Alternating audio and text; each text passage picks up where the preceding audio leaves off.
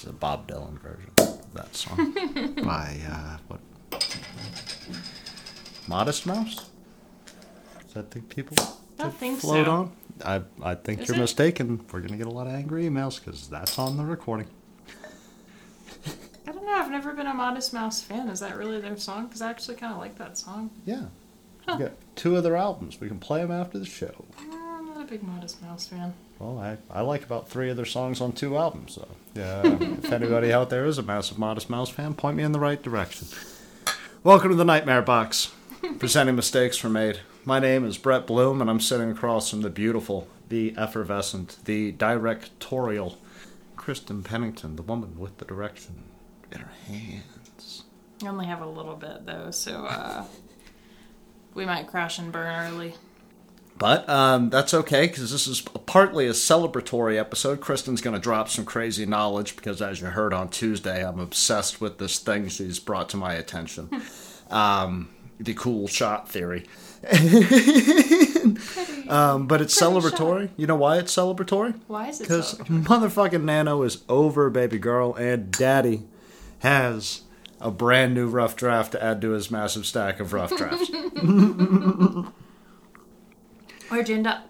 I wound up at, 140 pages, I think, like right on the nose with the title page included. I missed the 50,000 marker, which I'm not thrilled about. But I wound up at like 35 or 37,000, which is more than I've done in a stint in a long time. Yeah, so. That's a lot. And yeah. And it's excluding other things that I wrote. Like, I worked on a few other projects that I have going, but my main project only made it out to about there. Is that the fastest you've ever knocked one out? Like, you worked on your novel longer than that, didn't you? Yeah. The Nightmare Box, the rough draft for that took me about 3 months. The second novel took me about 4, because it's a little bit longer. This one, all in total, was probably 20 days. And I wound up at 35 to 37. I mean, that's pretty impressive. Yeah. That's okay, the audience can't hear it. I got a beedly in my earphones, so. You guys can't hear those. No, I knocked that out. Kristen and I suffered over this printer situation for about 4 hours, and then found my printer was not in the. Thanks, Jax. My printer was not out in the cold and the ice, buried in one of our remaining boxes in the storage area. Safely tucked in the bedroom. Safely tucked in the bedroom, so I wasted half an hour losing feeling in my fingers for no reason. We got that hooked up, printed out the draft.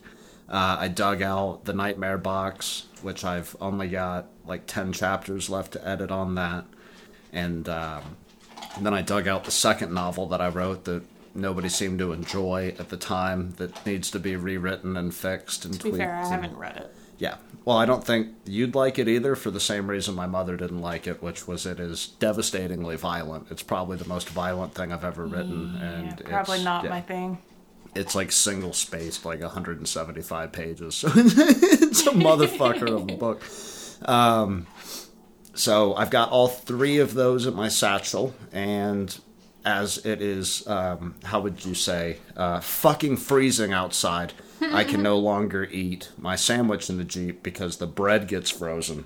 So I'm going to have to come indoors to the break area. Oh, the humanity. Yeah. Brett's got to hang out with people. So I'm bringing my satchel so people know that even when I'm at work on my lunch break, I'm not to be disturbed, because I work while I'm at work, and then when I get home, I work some more.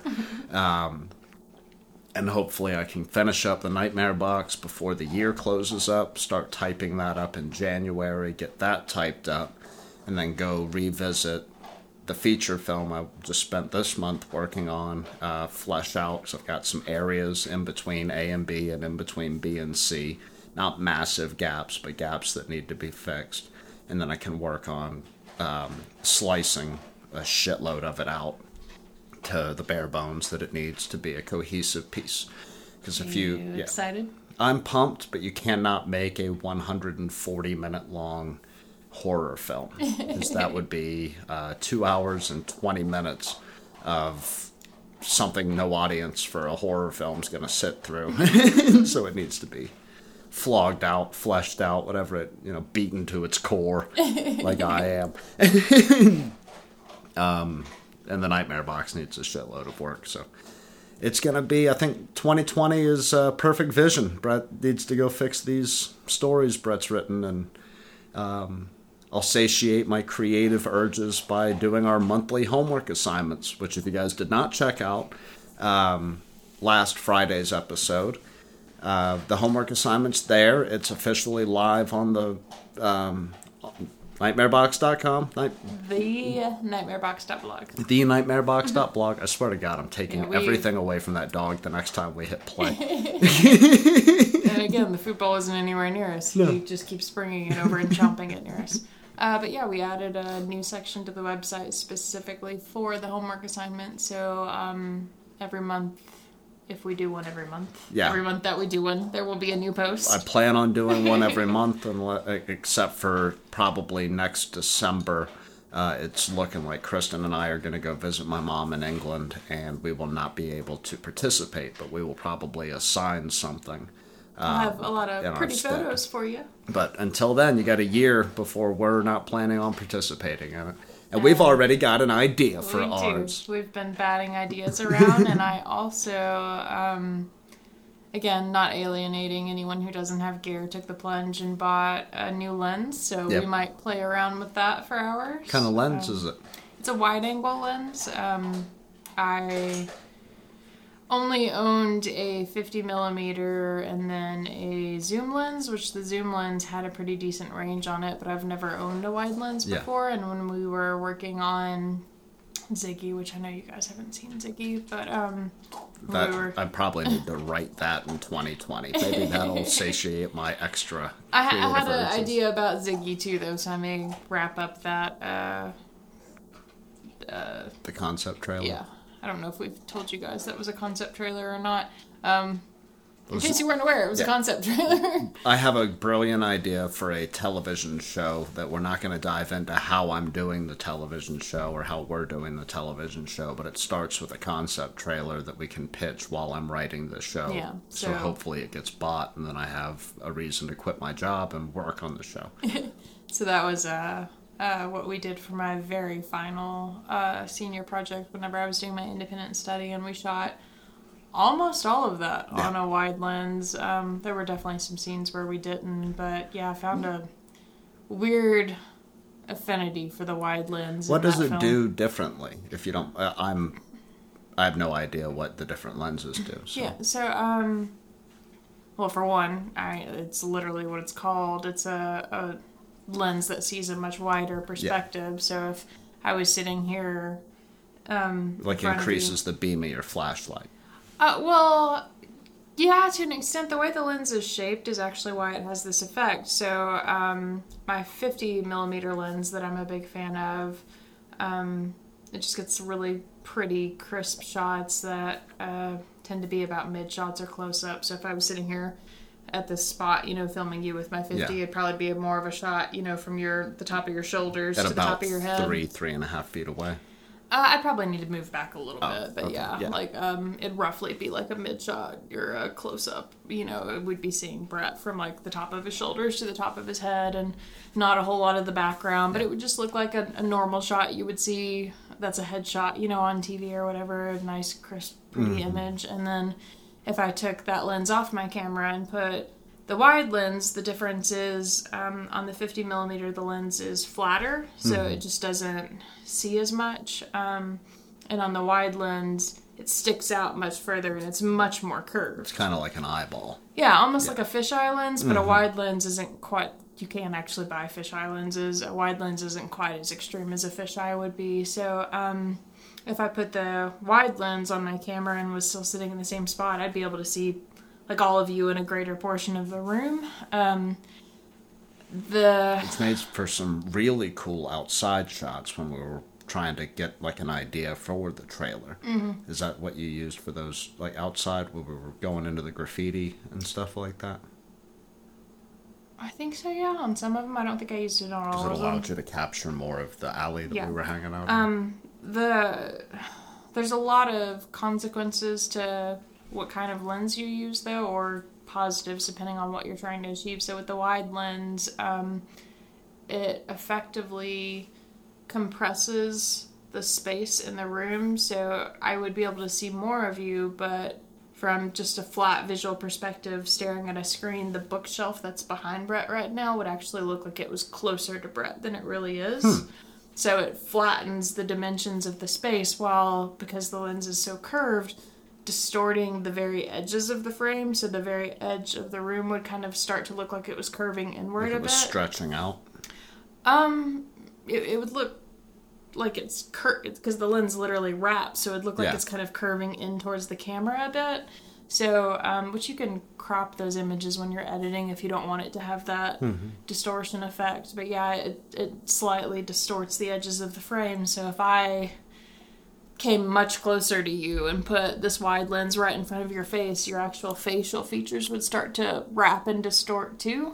So, it can be a really cool effect depending on what you're doing it for. Like, I like wide lenses for one, just because you can see much more of the space when you don't have as much room to work with. So if you're trying to show more of the room and you just don't have room to work with, if you slap a wide lens on it, you can show, more of the space that you're working in. And then, like, depending on what you're using them for, it can make people's facial features look kind of warped and, like, off, so it can make people seem kind of more creepy or uneasy than they normally look. Or if you're trying to compress space, which that's a shot we've talked about once before, and I still can't remember the movie, but when I was doing my independent study, there's a film that I watched while I was still in school where a guy is running towards the camera because he's trying to stop the woman he loves from marrying another man, and because the camera sees the space is more flattened, it looks like he's not moving as far as he's really moving. So to the audience, it almost looks like he's just running in place when he is actually literally running. So you can do kind of cool effects like that where you can almost... It's like a magic trick. Yeah, like it's almost like slowing down the speed of your character without actually adjusting the speed of the film. So, there's a lot of cool techniques if you do research on what different lenses do. They actually have some pretty cool effects. I did a whole cinematography study that was about lenses that I really need to finish doing the voiceover work for, so I can publish that for you guys, because I did a whole bit about it. But there's a lot of really cool tricks with it, and I'm just I'm a fan of, like, the different techniques you can pull off with them that you can't with a normal lens. Are you going to use the wide angle for the shot that we have nailed to the wall? We've got one shot that we know we're going to use, and I'm pumped.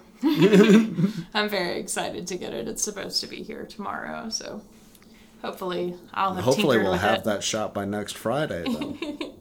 I've got to bang out how long do you think I should write a 15-minute? Are we doing a 15? Are we shooting for 10? What's manageable for the director?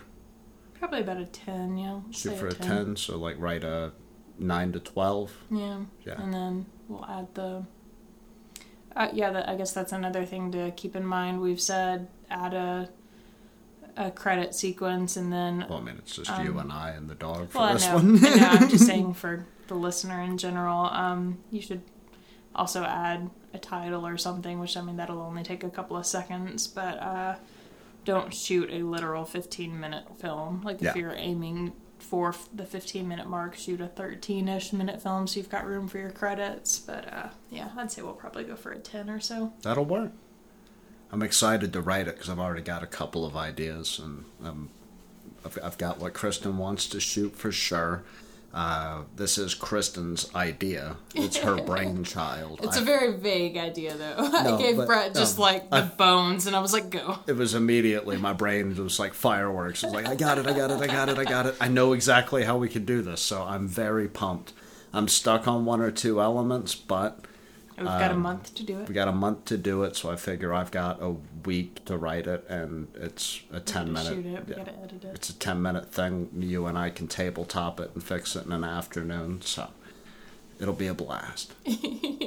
I've been writing fucking an hour a night, been banging out 7 pages a night. I could easily do this right after we get done on here.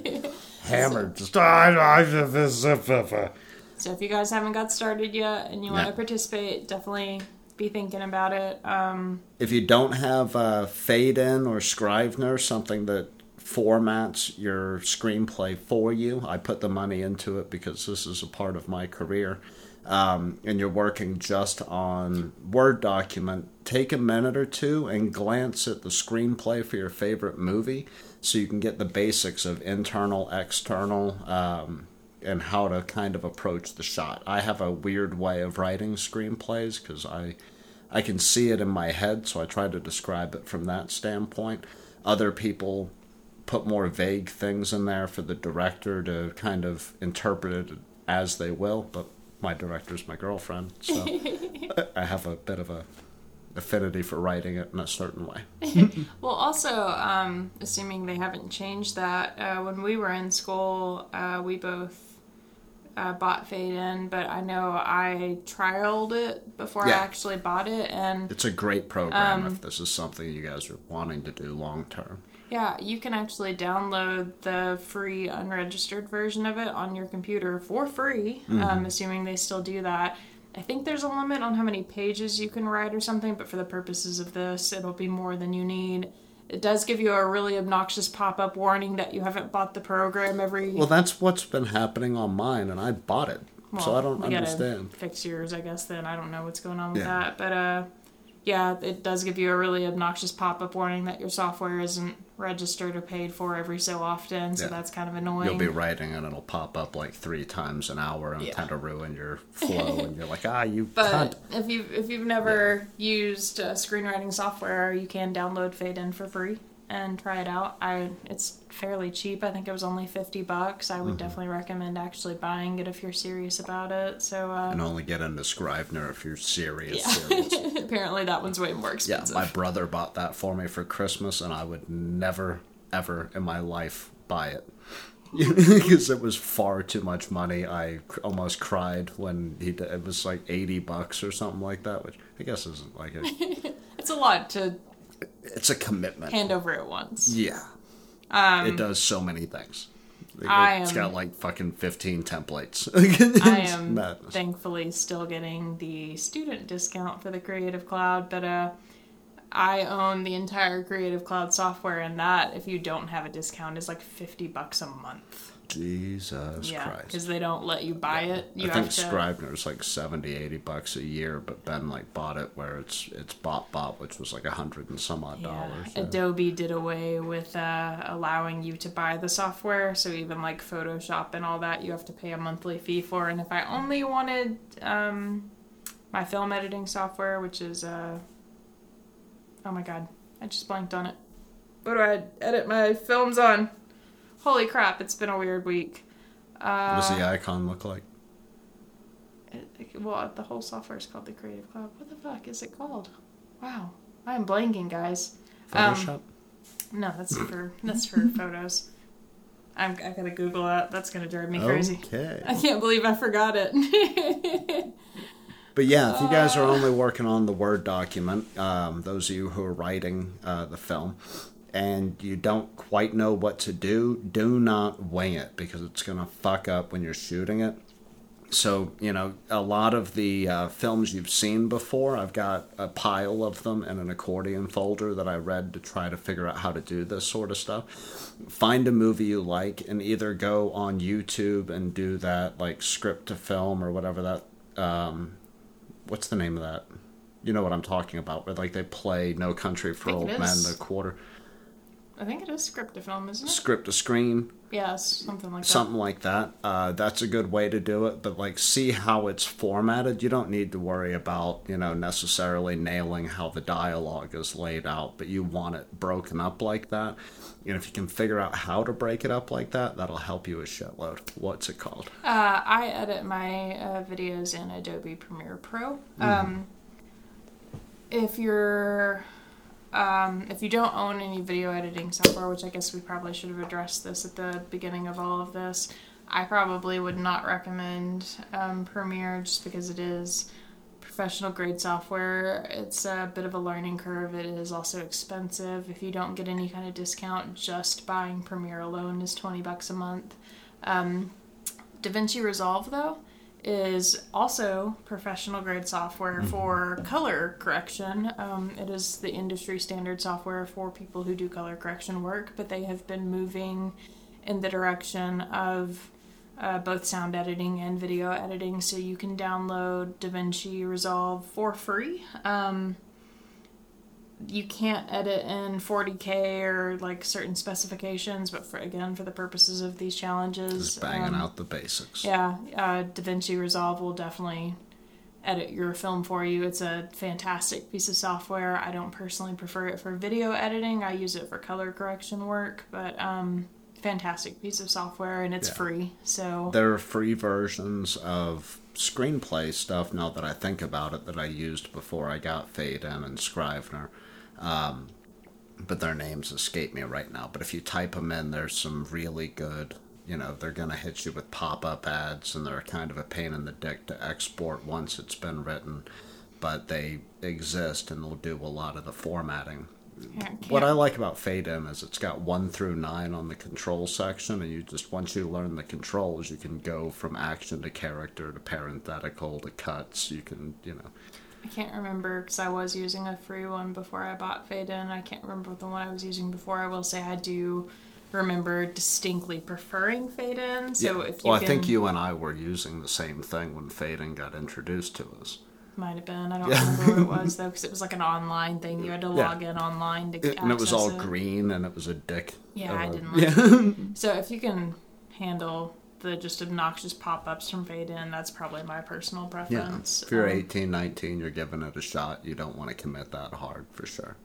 But yeah, Faden's free for the demo version. DaVinci Resolve is free for the demo version. Those are 2 fantastic pieces of software, so you can participate in this challenge. Even Microsoft Office will give you 30 days. So if it's something you want to do, you don't want to commit yet, put it on your Christmas list. Hope Santa brings it to you.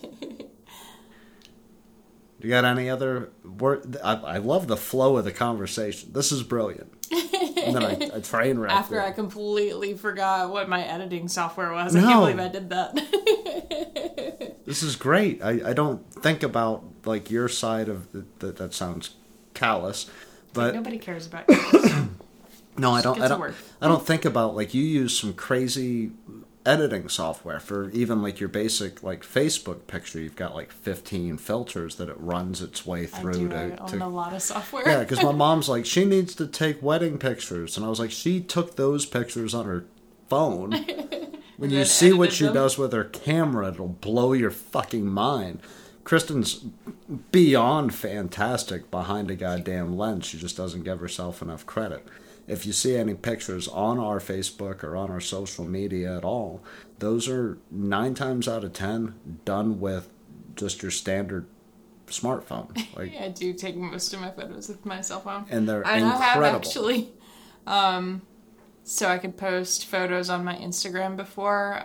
My DSLR that I shoot with will actually connect to my phone. Yeah. So I have actually taken a picture on my camera before, sent it over to my phone, and edited it on my phone before so I could post it on Instagram. So even with the photos I take with my actual camera, a lot of that stuff I edit with phone picture software. So, I mean, you don't need super fancy things. I do own, like I said, the Adobe Creative Cloud. I own all of the software that comes with the Adobe Creative Cloud, and I'm very fortunate that I own all of that. It is very expensive. But because I went to school, I got a discount, and Adobe was gracious enough to extend my discount for me, so I still have a discount, even though I'm out of school now. But if you don't have access to that stuff, I honestly don't use it as often as one would think for the fact that I own it. So yeah, and if you guys have any other kinds of editing software, or writing software, or like picture editing software, any of that, they could hit us up on our email at nightmareboxproductions@gmail.com. and we can yeah, we would be more than happy to share. If you've got any like crazy hacks, like, hey, if you hop in this month, like da-da-da, let us know. And I will say, just as practice, I know for this challenge we said that we did want you to list the gear that you use. You don't necessarily have to add that in the credits. You can just email it. Yeah, attach it to the email. That, yeah, in the description.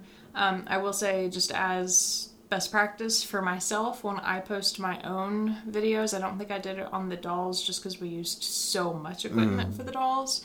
But all of my little short films that I have on my own YouTube have listed the camera, the lens, and I think the sound equipment at the very least. I don't know that I ever listed the lights that I used, but I put that stuff in the description of my videos because, let's be honest, you're probably not going to remember what you shot stuff with later on down the road, and it's just kind of helpful to kind of keep track of, like, learning stuff, like what you used and how you pulled your own shots and stuff off. So even on my own little short films, I always, in the description, for anyone who's curious, who's watching my videos, you're trying and to wants remember to know how you got that shot. Now you've got an idea that's similar and you want to use the exact same equipment, and you can reference it later on. And if you don't own gear and you want to start renting gear, I've never actually paid to rent any gear. Like, whenever I was in school, I had access to gear that I could rent for free. Not for free, for my about tuition. $4,500 a fucking quarter. My tuition paid for it, but in the immediate, I didn't have to fork over cash. Yeah, no, the ability to rent quote unquote for free was almost more than the education that the tuition was paying for. But if you're someone who wants to start taking this seriously and you want to kind of get a feel for gear and you want to start renting from your local film house, that's also a good way to keep track, because I've used different sound recording gear and stuff, and definitely preferred ones over other ones. So you can kind of go back and be like, oh yeah, I really liked that one. So it's just helpful in general to keep track of what you're using, so if someone else asks and they want to learn from it, they can learn from it. Or if you want to learn from your own work that you've done, you can go back and be like, oh yeah, that's what I did. Which you should always do. You should be consistently or constantly learning about, from the work that you've done. I look forward to doing that when I go through these 3 separate projects, seeing what I nailed as a kid and what I have improved on. Things that I forgot that I knew how to do, and bringing those back, stuff like that. The computer is very active today. Yeah, it keeps dinging. It's all news. The news are. Did Russia finally get bombed? No, I'm joking. God damn it, we were doing so good. We were on such a flow. You can learn from yourself as well. Was kind of the point of that. So keep track of your own tips and your own secrets in case later on you forget and you're like, oh yeah, that was neat. So it helps. Do we have any other advice we can give people? Because when this comes out, it'll be a week into the challenge. I mean, mostly with this first one, just have fun. You can do it on just a cell phone. Yeah. So, take everything we're saying right now with a grain of salt. And I want to say, I've owned a lot of the apps that are on my phone for a long time, so I could be wrong. I want to say this was free. There's an app that I have on my phone called iMovie, and I think it was free. So, if you're shooting it on your phone, there are also video editing apps you can download. I think iMovie. Man, I cannot talk. I know the blips, they fuck you up, right? You guys didn't hear them, but 4 times so far it's gone bring. The computer's dinged in our ears. I also have Video Shop. I prefer iMovie. I think they were both free. So if you want to participate and you don't have any equipment, shoot it on your phone. There's video editing software for phones that you can download. Like I said, my preference is iMovie. That's what I have. And I've done little quick snippets on my phone before with stuff, so it is doable. All you have to do is get between 5 and 15. That's it. Lower cutoff is 5, top cutoff is 15. It's very easy. You don't need a whole lot. We're not asking you to do anything crazy. If you can walk backwards and hold your phone, you can accomplish the most difficult part of the entire task. And even on the reverse, if you want to shoot it on your phone and edit it on your computer, again, you can download DaVinci, download those videos onto your computer, and still edit videos you took with your phone on your computer. So you can still kind of go back and forth. I'm proud of us. I'm proud of these guys, because I know that right about now they're struggling. They're sitting back. They're going, Brett, Kristen, how do we make a film in a month? And we're walking you through it, baby birds. We're going to get there. I will say, if you want to stick to the lower end, if you want to do the 5-minute film, don't feel ashamed by that. 15 is actually a little ambitious. The Dolls was under 15 minutes, and we spent a couple of months on the Dolls. If you hit 5 on the head, to where it's like 5 to 5:05, and it's the craziest thing I've ever seen, I'll probably try to figure out how to Skype call you for an interview, because I have an affinity for the 6-letter story. I'm fascinated with the idea of cutting everything down to the essential bare bones, to where you can carve an entire human life down into 6 words. Like, that's my goal, is to kick Hemingway's ass with his Baby Shoes little verse. And talking shit on the king. But no, if you can create something incredible around that plot in 5 minutes, that's the route. 15 minutes, you can hit pure goddamn gold. But the shorter you can make it, and the purer you can make it in that shortness. Don't make a sloppy 5 minutes. But if you have a tight 5 minutes, that beats a sloppy 15 any goddamn day. It's true. Do you want to talk about the topic we brought up on I'm Tuesday? 100% down. I'm sorry that it took us roughly half an hour to get to the topic, but I was enthralled with that. And I don't have a ton to say about it. Working all day, and I'm learning as we go along. So tell me about the cool shot effect. Cool shot. I'm going to grab my refill. So start with the basics that we covered on the last episode. I got a little bit of history for you guys. So it's called the cool shov with a V. Those damn Reds! It's spelled Kuleshov, Kuleshov effect. And it's a film editing technique that's actually considered montage, like video montage. Yeah. And it was first demonstrated by a Soviet filmmaker named, which I may be butchering this. Called the Reds with the Kuleshov name. I may be butchering this, but it's, I think, Lev Kuleshov. It's Lev. Yeah. And he used this technique in the 1990s and 1920s, so, much earlier. The 1990s and the 1920s, or the 1890s through the 1920s? 1910s, sorry, did I say 20s? You said Oops. The 1990s. I was like, how old was that motherfucker? I was like, Hitchcock was relating back to him. The Soviet Union had fallen. 1910s and the 1920s, sorry, guys. Breaking into that OE. That's how classy we play it over here, team. Malt liquor 40s. I'm still drinking beer out of glass bottles. Brett's drinking out of plastic bottles. I had 2 face plants. If I drank the other 3, or other 4, I'd be fucking thrashed. This just leads to rap music and shooting at the neighbors. What? That's not true. But anyway, so it's a mental phenomenon by which viewers derive meaning from the interaction of 2 sequential shots, more so than from a single shot isolated by itself. Yeah. So what Kuleshov did was he edited a short film that showed an actor who had an expressionless facial expression, and he cut in a secondary shot after that shot with several different things. So one was like a bowl of soup, one was a girl in a coffin, and then one was like another woman, I think like in a sexual pose or something like that. Sorry, what? I was going to reflect back on the Hitchcock. We'll get to Hitchcock. Okay. This is how it originated, because I brought up Hitchcock's reference. You brought up the OGs. I brought out the OE. Let's do it. I brought up Hitchcock's reference in Tuesday's episode, but that's not actually where it came from.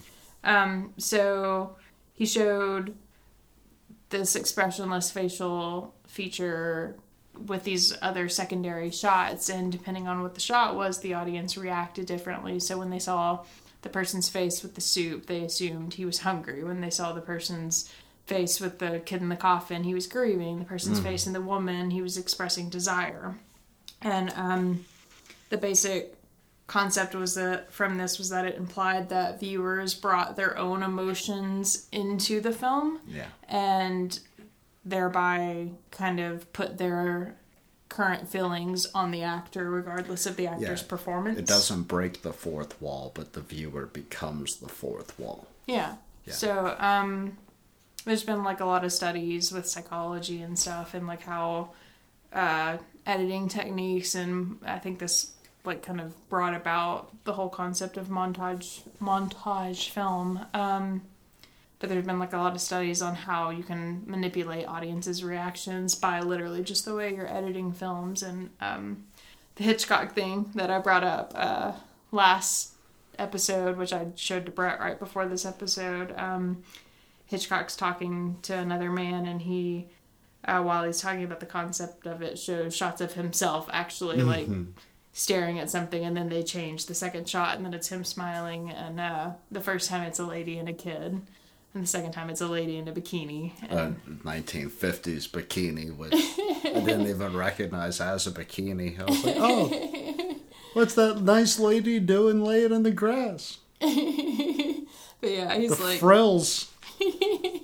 In the first shot, he's like, oh, you know, you see the lady and the baby, he smiles. He's a friendly, benign grandpa figure. And in the second one, you see the lady in the bikini, and then he smiles. He's a dirty old man staring at a lady in a bikini. So I love Hitchcock's voice when he explains anything. It's just his... What is he? He's a dirty old man.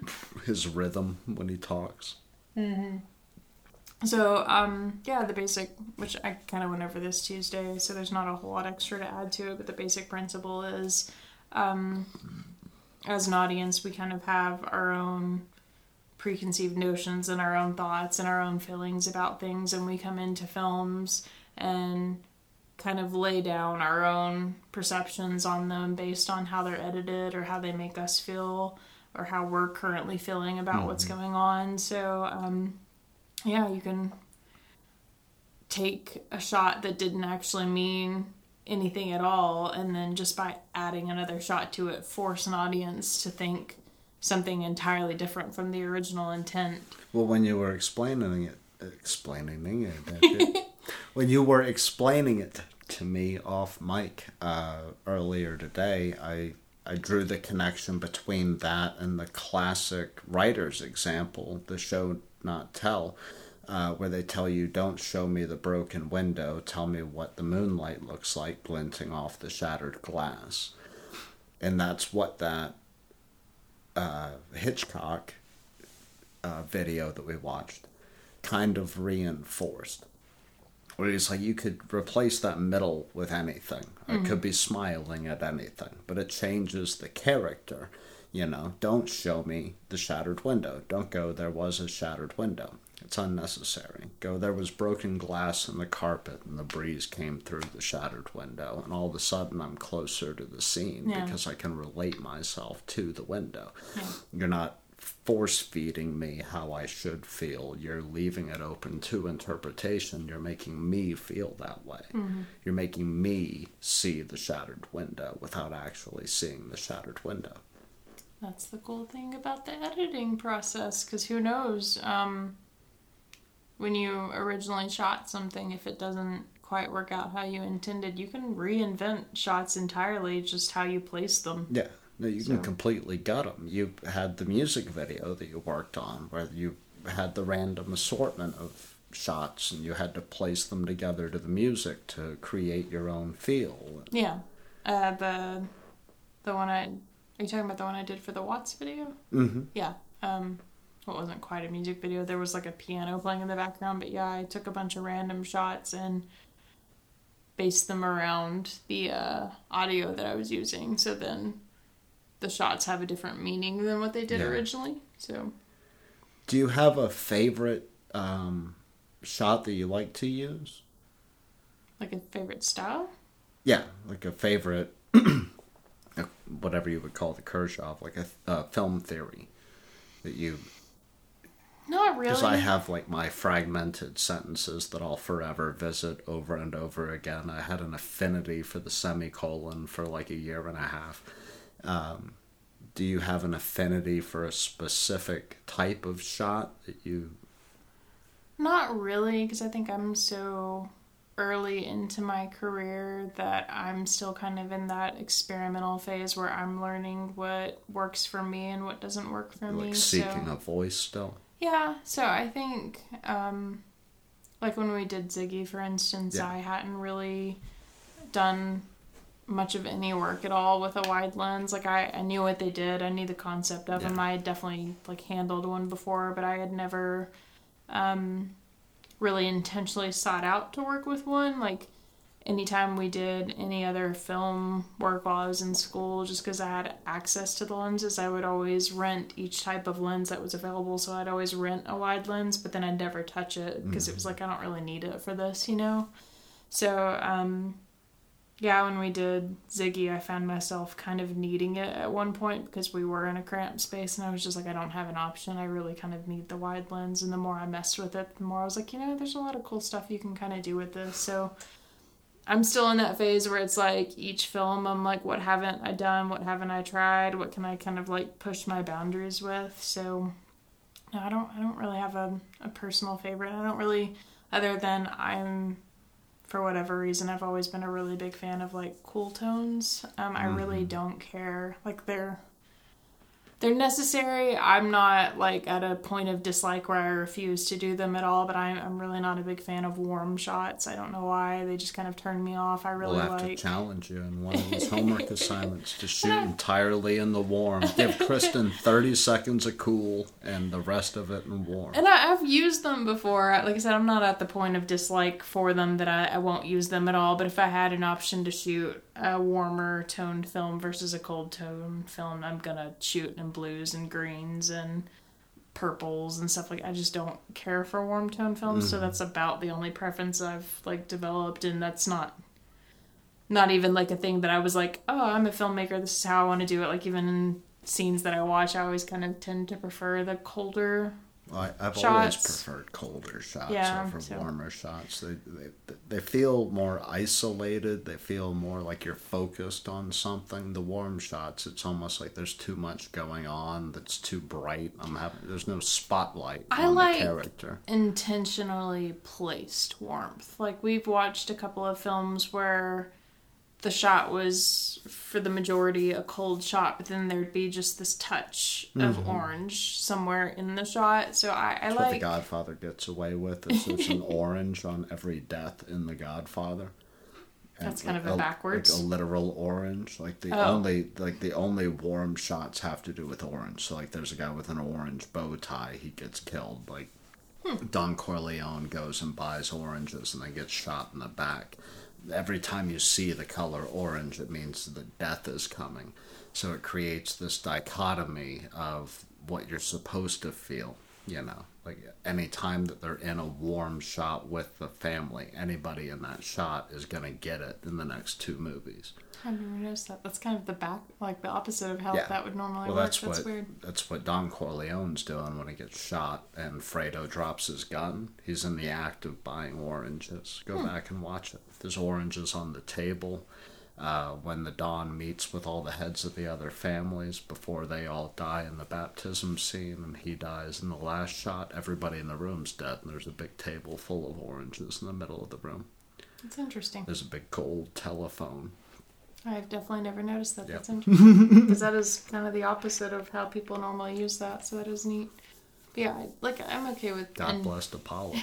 I'm okay with intentionally placed warmth. Like, people's skin tones tend to look a little weird when their skin's too cold colored. Yeah. So, like, warmth on skin tones doesn't bother me. Or, like, candlelight, where it's, like, a soft warmth. I don't like bright, colorful, warm shots. Like, those bother me for some reason. Montana's a perfect place for you. So it seems blue outside. It's been very, very blue the past few days. We got buried in snow. So, yeah.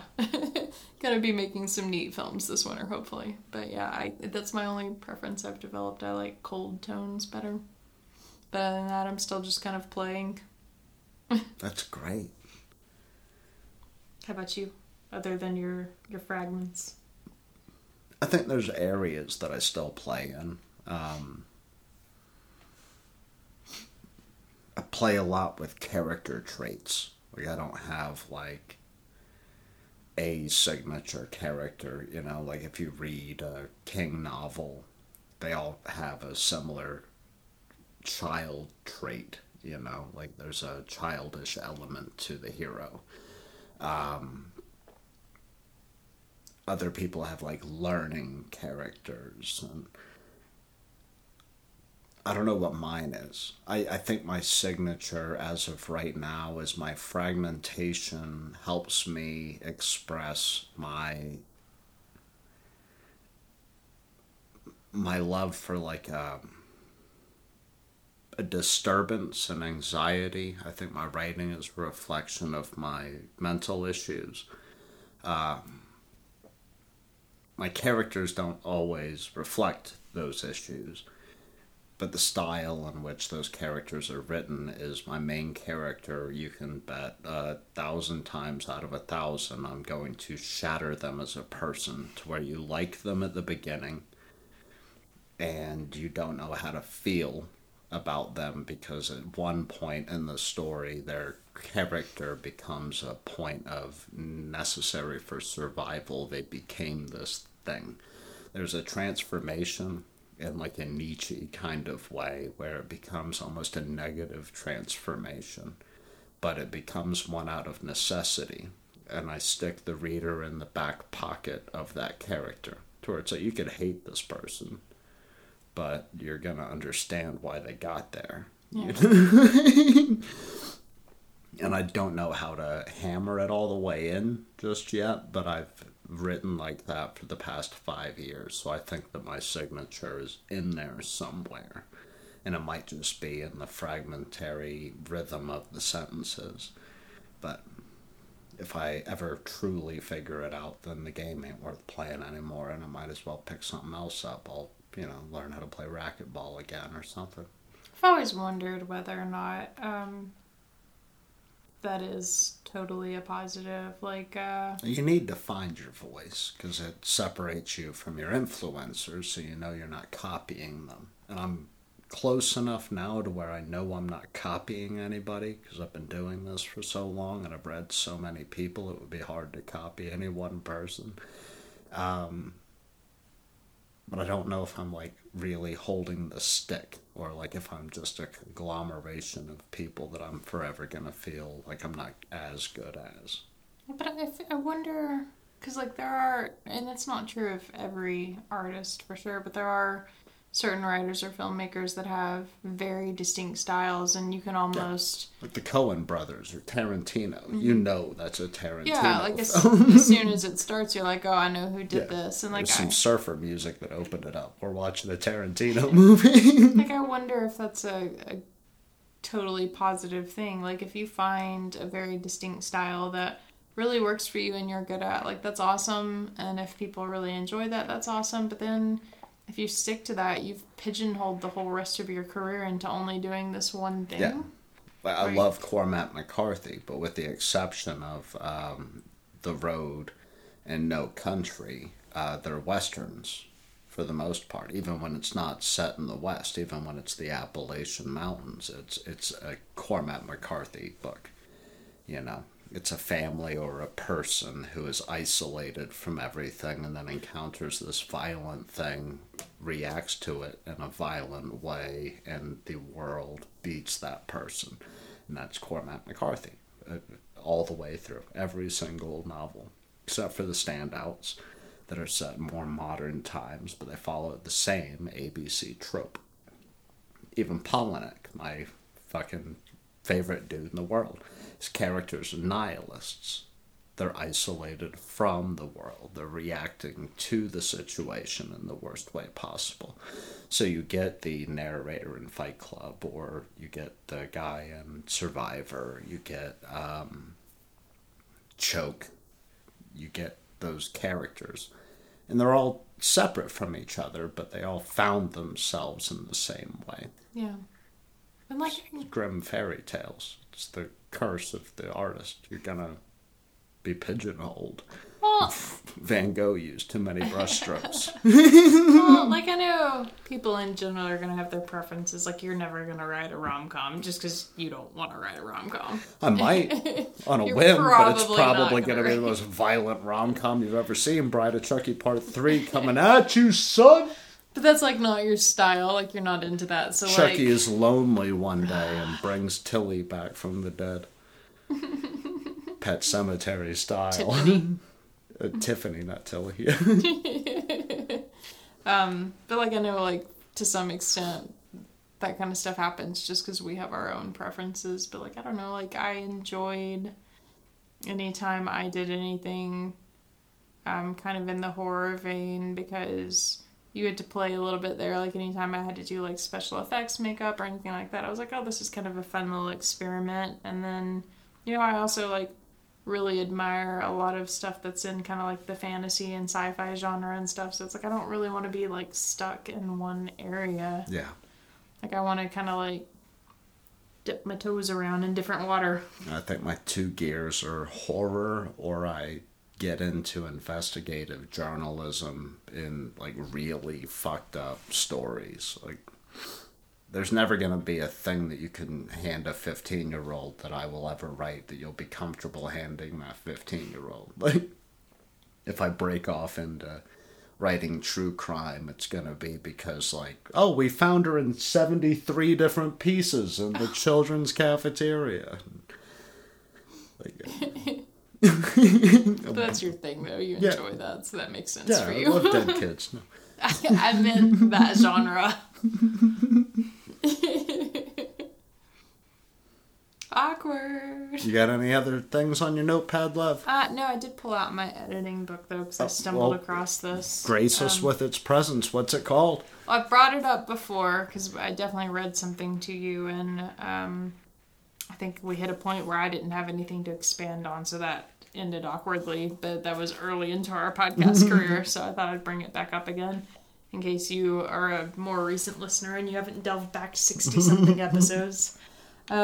Since we were kind of talking about editing today, and Brett's getting into the editing phase of his work, and we were talking about film editing. I haven't got anything to currently edit. I still have to shoot my stuff, but if you're looking for a book that's a relatively short-ish book, it's a weekend read for sure. Yeah, for sure. It's got like 145 pages in it. It's not that long, 146.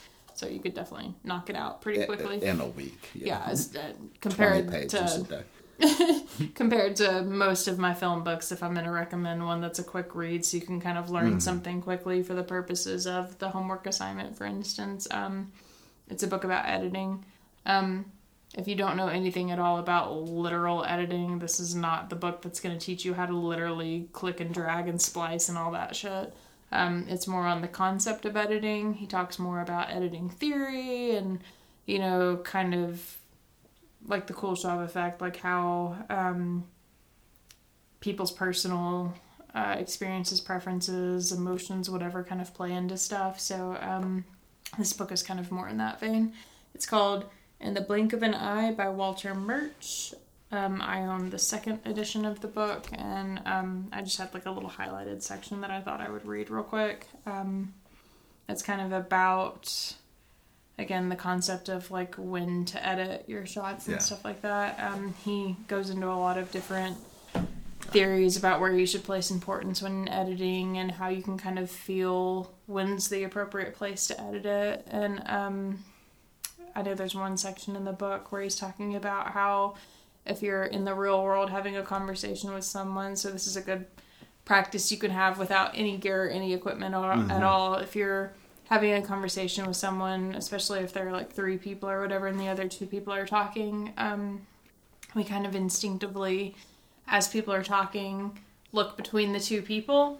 So if someone's telling a really interesting story and you're just captivated looking at them, listening to their story, or if they tell a funny joke and you're kind of interested in what the other person's reaction is, you naturally kind of look over to the other person to see what their reaction is. Or either or. So okay.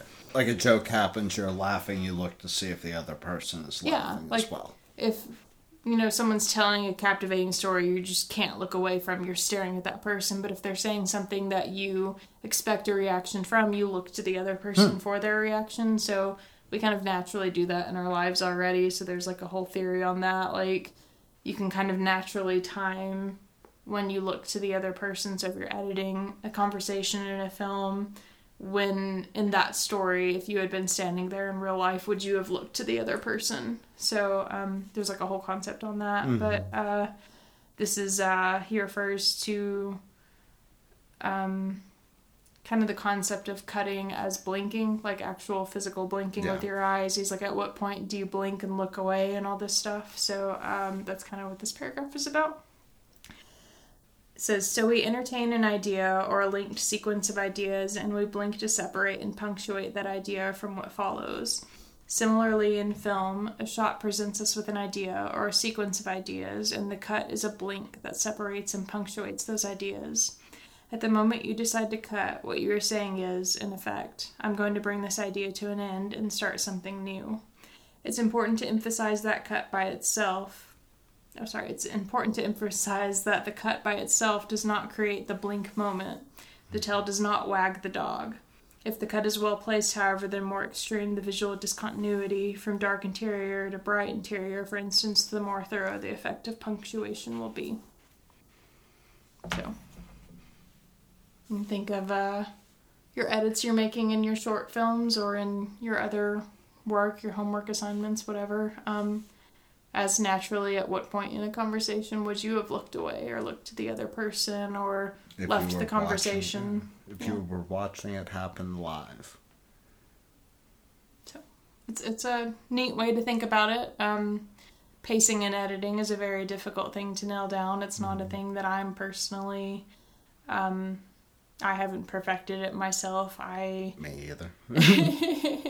I struggle a lot, weirdly, in particular with conversation pieces when you just have two people talking to each other, because there's not a lot of like tense action or anything going on, so you have to kind of like feel out the vibe for yourself, like at what point do I cut to the other person or back or whatever. So and it can't always be when the person starts to talk or you stops. Wind up with like these hardcore things. Yeah, like you almost want that look of a person spinning the spaghetti as the other person begins their next sentence, and then picks it up, and before they place it in their mouth, you cut to the speaker, so you kind of get this fluidity. So there's two separate types of editing called L cuts and J cuts, and they're literally named that way for the way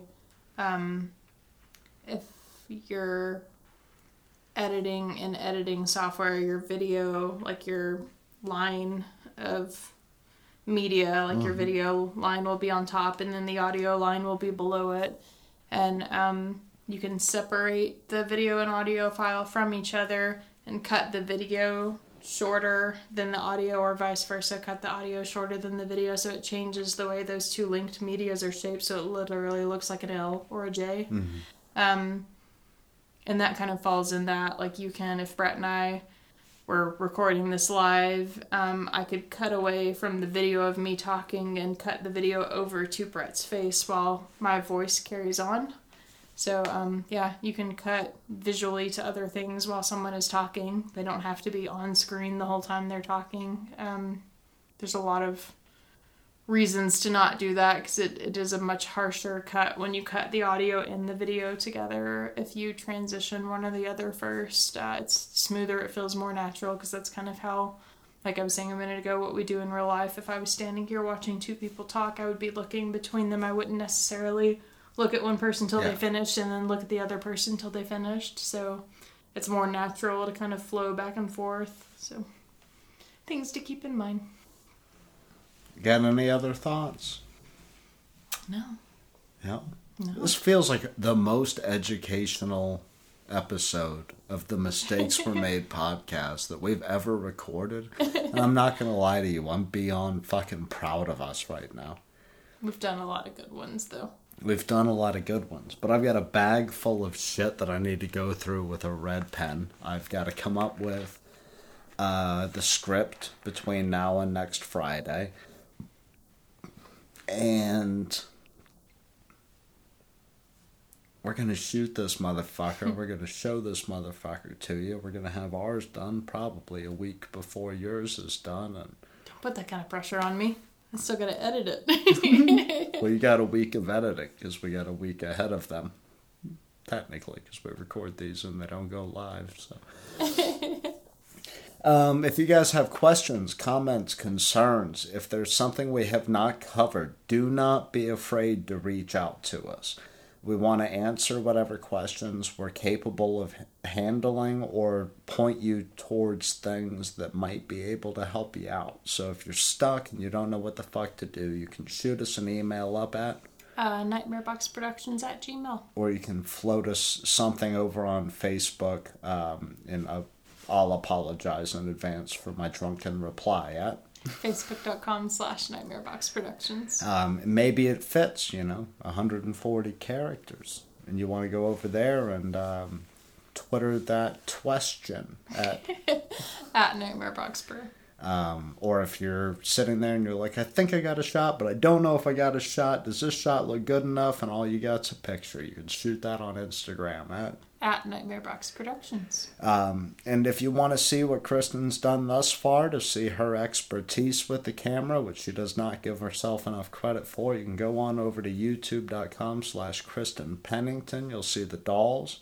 You'll see the other stuff she's got on there, and pretty soon that's where you're going to find our completed homework assignment.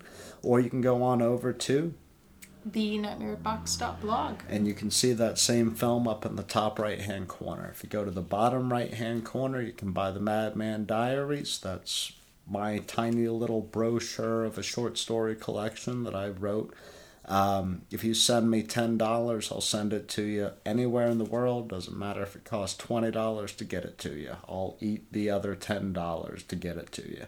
And even if you're not going to participate in the homework challenge, you should go check out the site because we recently revamped it and Brett has other stories on there you can also read. Yeah, you can read those for free, and I plan on getting more out to you in the new year.